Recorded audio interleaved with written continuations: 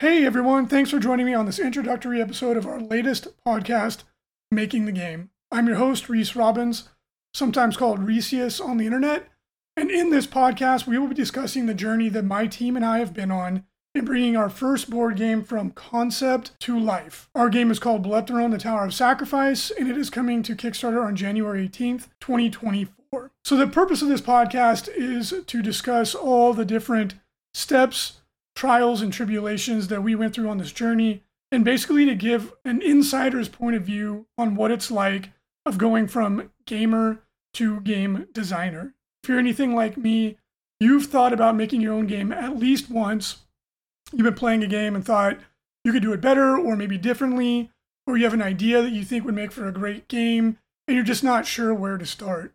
Well, I wasn't either. And this is the document of a process that we took in getting from there to here.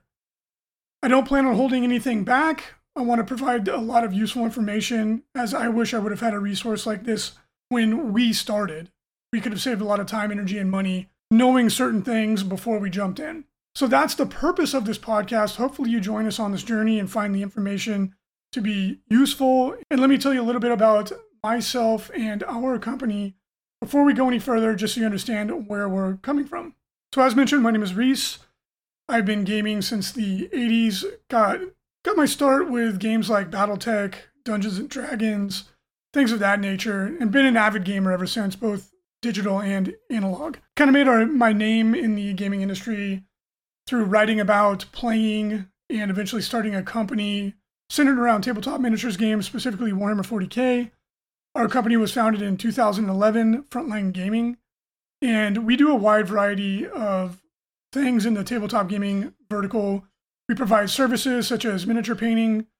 We run large events all around the country. The biggest is the Las Vegas Open, which occurs in January in obviously Las Vegas. We also sell products, and we got into manufacturing products as well. We develop products such as our very popular FLG mats. We actually launched that via Kickstarter way back when in the early days of Kickstarter, so we did have some experience with that.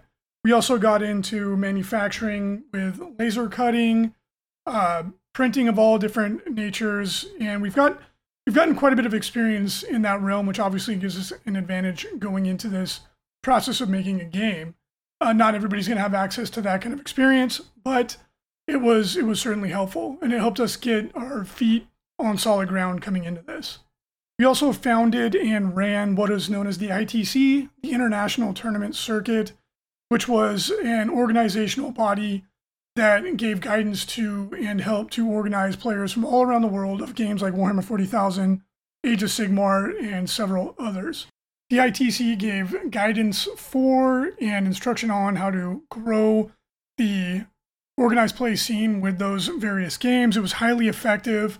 We had over 50,000 participants in the last season, and it really helped to put my company's name on the map, but also it gave us just a ton of experience on how to do something like that. Like, how do players want to engage with a game, hopefully your game, in that manner? Like getting people to go to events, go to their local game store and play at home, how to have rankings, how to do all that sort of stuff. You know, we had an international leaderboard and so much more. I mean, that would be the topic of an entire podcast itself. It was a really, really big undertaking and something that we're really proud of, something that was very difficult to do. We also have some experience in assisting with app development. Now, my company is not a software developer, although we do now have software developers on payroll. But we started out with no money, no experience, no knowledge, and learned how to work with other people, other developers, to create software that would make it easier for people to come together, play the game, to function as a game aid. As we go into this modern age of tabletop gaming that is becoming more and more of a blend of digital and analog, I think that experience will also be very helpful for people who are curious about that aspect of game development. So what is Bloodthrone? What is our game? Bloodthrone is a tactical RPG board game that's set in a dark fantasy world called Chaol. So think of a game like Gloomhaven, Descent, or a similar type of board game that you may have already heard of. Casually, we tell people that it's similar to D&D mixed with XCOM, if you're familiar with either one of those games. Now, when you're marketing your game, one of the biggest tips we got was don't compare your game to another game. You have to describe it in a way that it will stand on its own 2 feet. But as this podcast is more instructional and conversational, I figured I would do the cheat code and just explain it by comparing it to other games. So it's like D&D in that it is a high fantasy setting. It has a lot of elements that are familiar to you if you've played any, high fantasy RPGs. It's a class-based game, meaning you have things like fighters and wizards and clerics. In the starter box, we have pre-made characters to make it easy for people to open the game and start playing. However, and one of the things that took the longest in the development process is that we have fully fleshed out rules for creating your own heroes from the ground up. Like things like class, race, equipment, assigning stat points, all of that sort of stuff that would be familiar to you if you ever played an RPG before. That's all baked into the game. And that will be fully explored in the expansion, which will be available in the Kickstarter, which we decided to separate because we figured there would be a large market of people that wanted a game that could open up and start playing. It has a lot of crunchy mechanics to make it fun and give it a lot of depth, but that extra level of going even deeper into it where you can customize your own party, if you have some cool miniatures you want to use, you can do that. That is in a separate book so that we can fully explore it. And that expansion product will also do a deep dive into the lore and have all kinds of fun stuff like making your own monsters and much, much more. It's a really, really cool expansion. And it's like XCOM, which is a really popular video game if you haven't heard of it, in that you manage a team of fantasy characters. We call it a party, which is a traditional term in fantasy RPGs. And you pick from your party whichever heroes you think will best suit the task at hand. Out the gates, the game will be delivered in a board game. That is the subtitle, The Tower of Sacrifice, as that is the focus of the board game. You are sieging the Tower of Sacrifice. In the lore of the game, which is quite extensive, the world is on the precipice. This, as I explained to people when I was bringing them in, it's like the assault on the Death Star in the first Star Wars. So it's a do or die scenario, and the stakes are very high. The campaign is narratively linked, meaning we wrote a story that unfolds as you play the game. Each one of these heroes comes from a different part of the world. The world has largely been devastated in what we call the Throne Wars, which in the backstory is basically the fall of civilization. The gods are dead. The primary villain in the game, his name is Lord Akrathil, who was on his way to filling that void, becoming the next god of the world. Chaol has mysteriously vanished. In his absence, there has been a struggle for power, and his primary lieutenant, his sort of right-hand man, Belphegor, who is the primary antagonist of the game, he's making his shot at sitting on the Blood Throne. The Blood Throne is the gateway to godhood in our world, and that's what everybody in the game has come together, forming what is called the Last Accord, to try and prevent from happening. So that's the setting, right? And from there, you play the game in 2 phases. 30,000 feet above, the strategic level of the game, you manage the siege camp of the Last Accord, where you gather and allocate resources, building up your siege camp. You have things like a barracks and walls to go around your camp and a merchant stall that you build as you go, and they unlock different parts of the game, like buying and selling items, being able to build new weapons, train your fighters, etc. So on the strategic level, that's sort of like the big picture. You have a big map. You choose scenarios that are available to you. They become available as you go through the game. And then when you choose a scenario, you then drill down into the tactical level of the game. In the tactical level of the game, you select heroes from those that are available. And what I mean by that is a hero that gets hurt in one game is unavailable in the next because they have to rest and recuperate. A hero that participates in too many scenarios in a row will become fatigued. You need to give them time to rest. Or you might have a crisis pop up and you have to send one of your heroes to deal with it. So you don't usually have access to your full roster of 12 heroes. You have to pick from those that are available. From there, once you've selected your scenario, you then pick 6 of your heroes that you think will be the best suited to the mission. It's a turn-based tactical RPG, meaning that every character, hero, or monster on the tabletop will activate in initiative order. Initiative is determined by the equipment that your character or monster has. The more and heavier the equipment, the slower they go. They each have 2 actions, similar to games like D&D or Pathfinder. And then from there, you have a wide variety of actions. There are actions that are available to everybody, such as move or attack. And then there's special actions that are signature moves for each individual class or monster type. Things like firing a fireball if you're a wizard, for example. Each scenario has a set number of turns, and within that, you have to achieve your primary objective. If you do not, you lose. There are also secondary objectives which give you further opportunities to get loot and experience.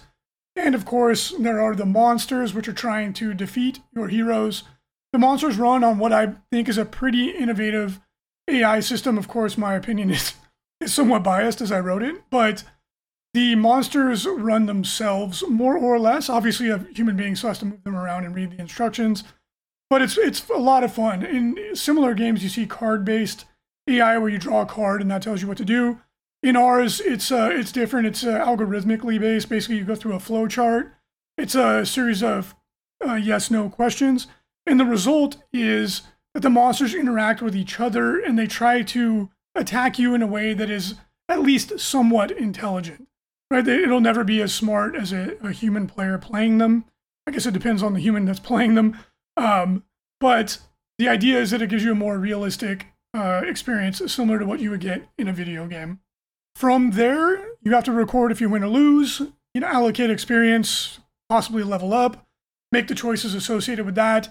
And as you progress through the game, you can only play each scenario 1 time. So you fail forward. However, there is a death clock, so to speak, or a timer. It's the primary metric for determining if you win or lose the campaign. If that clock hits 0, Belphegor's reinforcements show up and they wipe out your siege camp so that the army of the last accord and everything you've been working for is gone. The other lose condition, that would be a lose condition, is if your morale goes too low. If your morale hits 0, the army of the last accord loses hope and they scatter. Now, the win condition is if you defeat Belphegor. That's it. You got to make your way to the big guy. You got to find a way inside of the Tower of Sacrifice, which is where he's running his operations from. And then you have to fight him and defeat him. It is an all or nothing campaign. So that's kind of in a nutshell the way the game plays, right? Obviously, if you win missions, you gain more morale and you have opportunities to add time onto the reinforcement clock so that you can hold off Belphegor's reinforcements. Those are key missions. They're harder and they pop up as you go through the game. And those are missions that if you lose a couple of them, you will lose the campaign. So that's kind of the way the game works in a nutshell. Hopefully it gives you an idea. Obviously, we'll dive deeper into it as we go.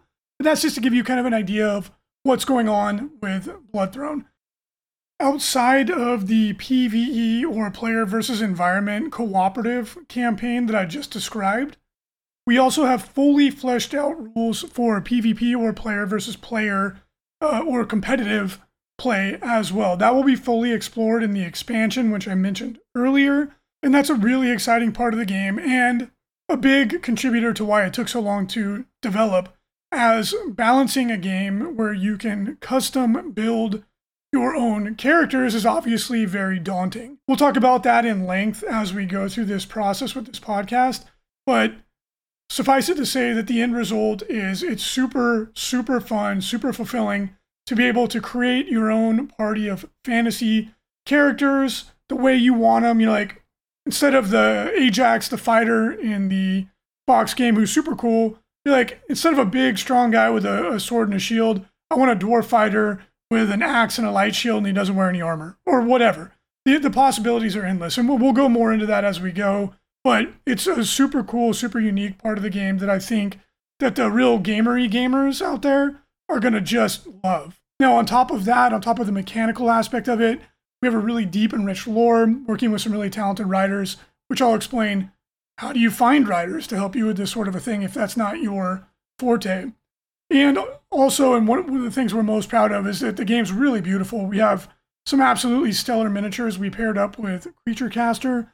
They're a very well-known very, very high-end miniature designer. So I'm confident that our game will have some of the best looking minis on the market. They all come pre-assembled so that you don't have to worry about putting them together. You can just open the box, pull out the terrain and the mat and all the various gaming components, the tokens, the cards, and all that fun stuff, and get right into it. So we'll discuss all of these things, right? How do you make the tokens? How do you design those? You know, what kind of material should they be on? How did you make the terrain? Ours is pop-up terrain, which is particularly complex. However, it also is much, much, much easier for the end user to just pull it out of the box, push it into shape, and go. How do you find a sculptor if you're not one? How do you find a manufacturer for your game if you're not capable of doing that yourself, which almost nobody is? So in regards to where we're at in the development process, the game is basically done. We've got all the sculpts sculpted. We have almost all of the physical components designed. We just have a few outliers left. And then, of course, we're going through the revision process to make sure it looks good. We've thoroughly play tested the game many times. We played weekly for years. And we're almost done, or we're in the process of getting the molds sculpted and all the physical components getting ready to go into what's called getting the cut sheets or the die lines created for manufacturing things like cards and all those various physical components. We're gearing up to launch the Kickstarter on January 18th. So we're in the middle of working through all that. We have a fully fledged marketing plan, and we're seeing that work in real time. You'll get to hear my feedback on that as it's happening. So we're really deep into the process. The Kickstarter campaign for us is less a means to fund the game, but more of like a pre-order system, which, to be honest, most of the successful Kickstarter board games these days, that's exactly what it is. So when the Kickstarter is done, we'll begin production really quickly afterwards. My hope is within like 6 weeks of the end of the Kickstarter, we're actually making the game. So if everything goes according to plan, we'll have the game in the hands of the customer in the same year that the Kickstarter runs, which is extremely rare in the Kickstarter world. Of course, I don't want to overcommit to anything. I'm not, offering that as a guarantee because things could pop up. But so far, we've managed to stay pretty dang close to our projection and our schedule.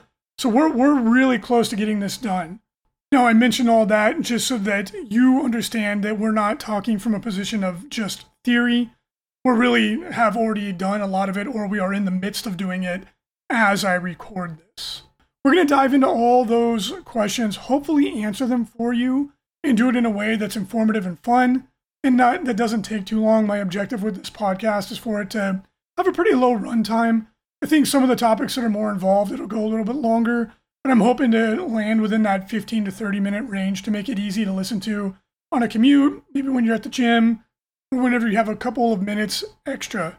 I plan to put one of these out weekly, and we're going to cover a wide variety of topics. Obviously, it's a really big topic. I mean, it's taken us, we're in almost year 6 of the development process now, and I'll talk further about this as we go.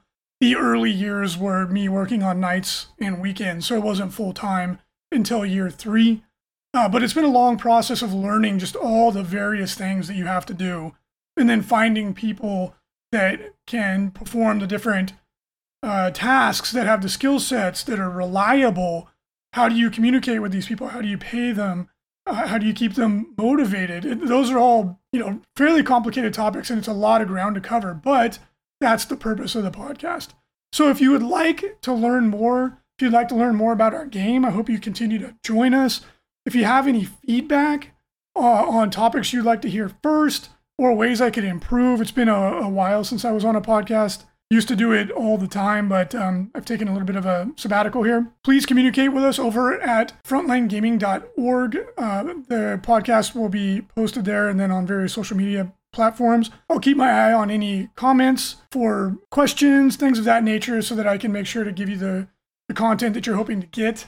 To learn more about Bloodthrone, please go to bloodthrone.org, and you can see the informational site. Obviously, it's in a very nascent stage, but there you can sign up for the newsletter where you'll be alerted as new reveals come out. And also you could find our Kickstarter pre-launch page where if you hit the notify me on launch, we'd really appreciate that.